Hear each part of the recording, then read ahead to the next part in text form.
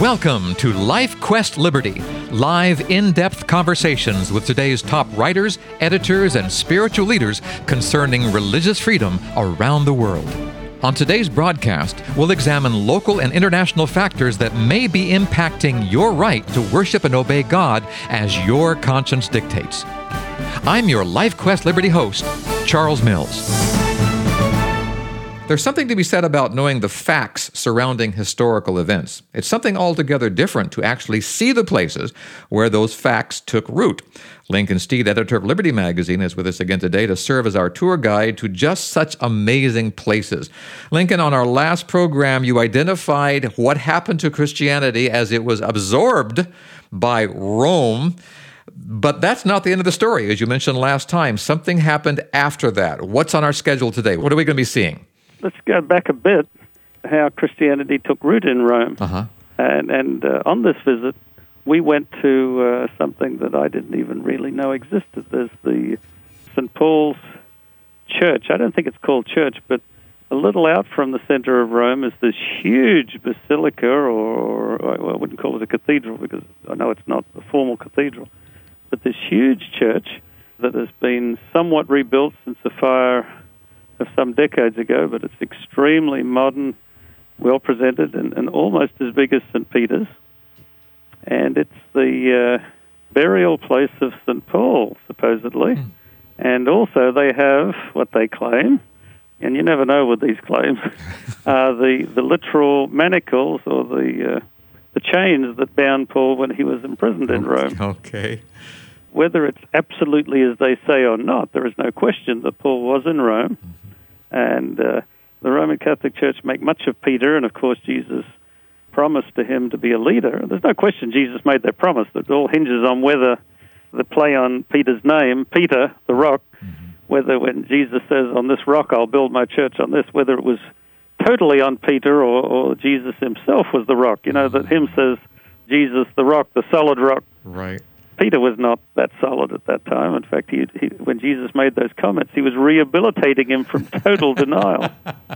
But Peter was a leader, and Paul definitely was the ideological leader of Christianity. He gave it what a recent papal document even called a Hellenistic or a Greek spin. Not that the theology was perverted, but he restated the concepts of Judaism and of Jesus' life in the language and the thought patterns of the Greek culture that characterized the Roman world.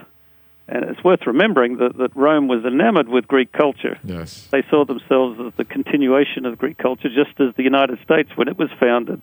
You know, there's no question if you go to Washington and open your eyes, you'll see that it was a very conscious attempt to recreate the classical culture of Greece and Rome.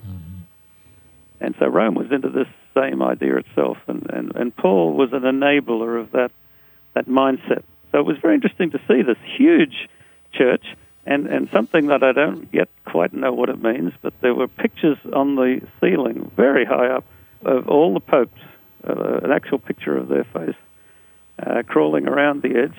And I noticed that there were only about 3 or 4 empty spaces left.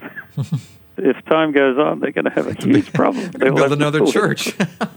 So maybe they know something I don't know. Really?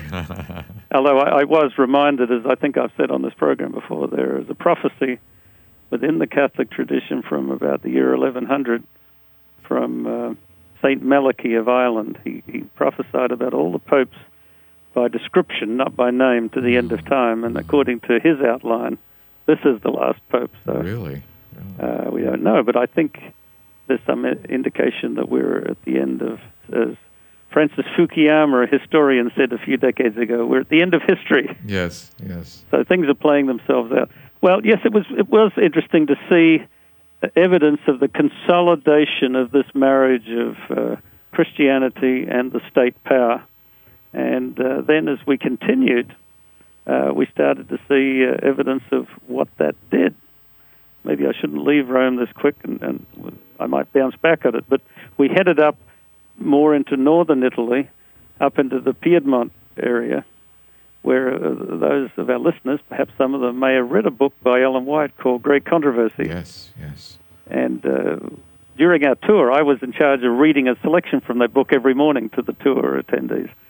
because Ellen White in that book, often drawing from different historians, tells the story not just of the Reformation, but of pre-Reformation days of people that stood for their faith against this church-state alliance.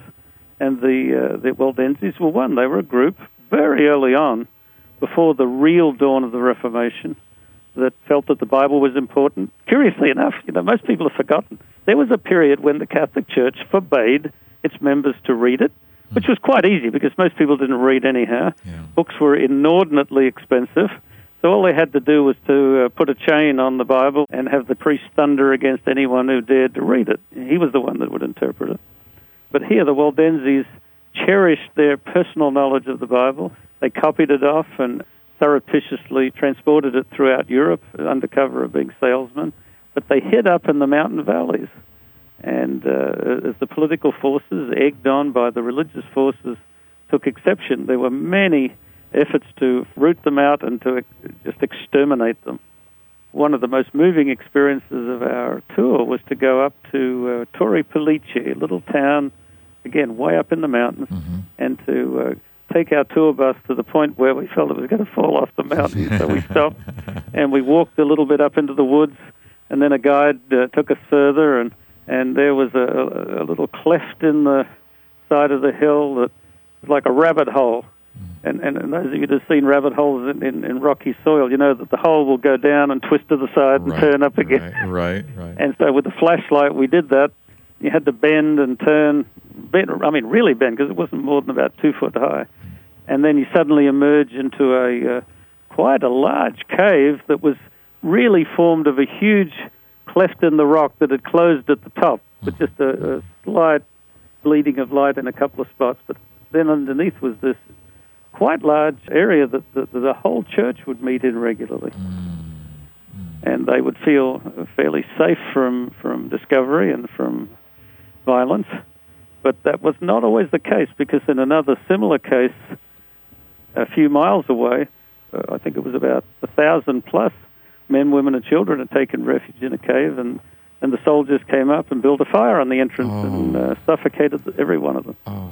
You know, when I hear stories like this, and I see sites like this, I wish that present-day Christianity could say, look, how fortunate we are, how blessed we are, how amazing it is that we can just get in our car, put on our nice clothes, and drive over to church, sit in the pew, and sing a song and pray without anyone bursting in and burning something at the doorway. We have lost our ability to appreciate what we have. And when that happens, Lincoln, when that happens, aren't we in grave danger of losing it? Am I on the right track here? Absolutely.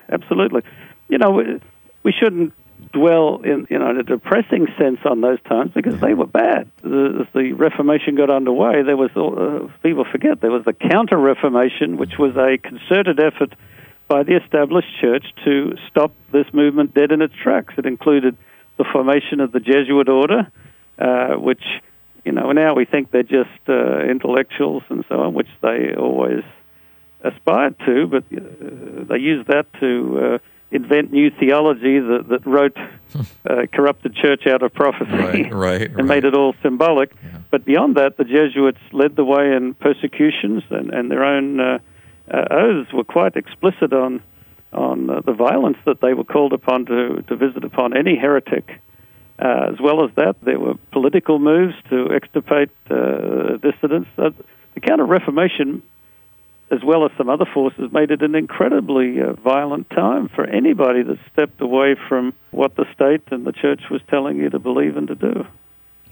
But, we can't dwell on that, but we need to remember it, because it's our history. It's a big part of why today in most Western countries, religious liberty, even though we fuss about it at the edges, it's an accepted norm of human behavior. We recognize the individual has certain rights on spiritual things, but that was not accepted back at that period. Yeah. When you look at our country, this United States of America, this country we're in here, do you ever hear echoes of Rome in what's happening and the words that are said on Capitol Hill and the words that are said even in churches? Do you ever hear echoes, and does it make you cringe just a little bit? Sometimes, but we've got a long way to go yet. But I think the most dangerous development of late is, while we need to be accepting of all faiths, and I think pluralism is a good environment for any practice of faith, I do believe there's forgetfulness in the Protestant West and in America. There's a forgetfulness of the dynamic that enabled the persecutions, the Dark Ages, and immediately after the Reformation. Who would ever suggest that under the Constitution we restrict Roman Catholics or anybody from practicing their faith? As Senator Santorum said in the last presidential election, and he's a good, faithful Roman Catholic, he said, Protestantism's absent in America. I don't fully know what he means by that, but he's correct.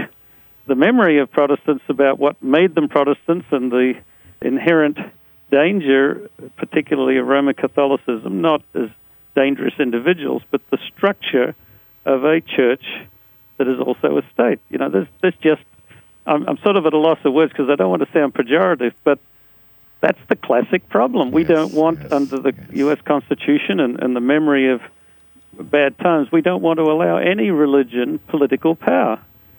But today, the Roman Catholic Church, which is fairly resurgent and increasingly dominant in political activities in the United States, I think is an incipient threat, not because they mean badly, but because they are structured wrongly. But as far as their right to believe and practice anything, none of us should criticize their right. And Seventh-day Adventist, Roman Catholic, Mormon, Buddhist, whatever, we should allow people the freedom to choose those systems. But any system that tries to gain political power, and we see it in the Middle East with Sharia law being forced upon societies, and horrible things are happening because of that. We know inherently that that's wrong, but I think our guard is a little down in the Protestant West, and we need to remind ourselves of these histories.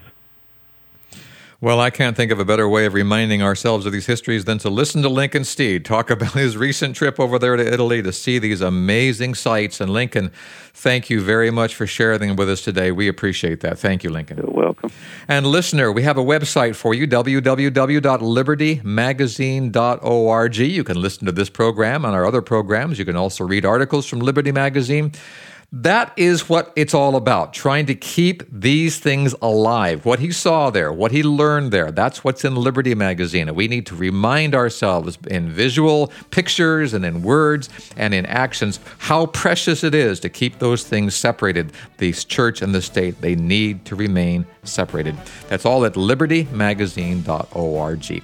Until next time, this is Charles Mills, along with Lincoln Steed, editor of Liberty Magazine, inviting you to rest in the freedom of God's love. Goodbye, everyone.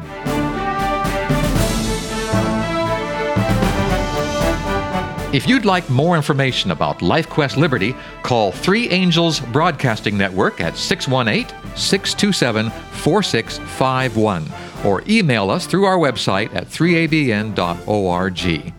Join us again next week at this same time as we examine more of the threats and challenges facing your religious freedom. May God keep the flames of liberty burning in your heart today.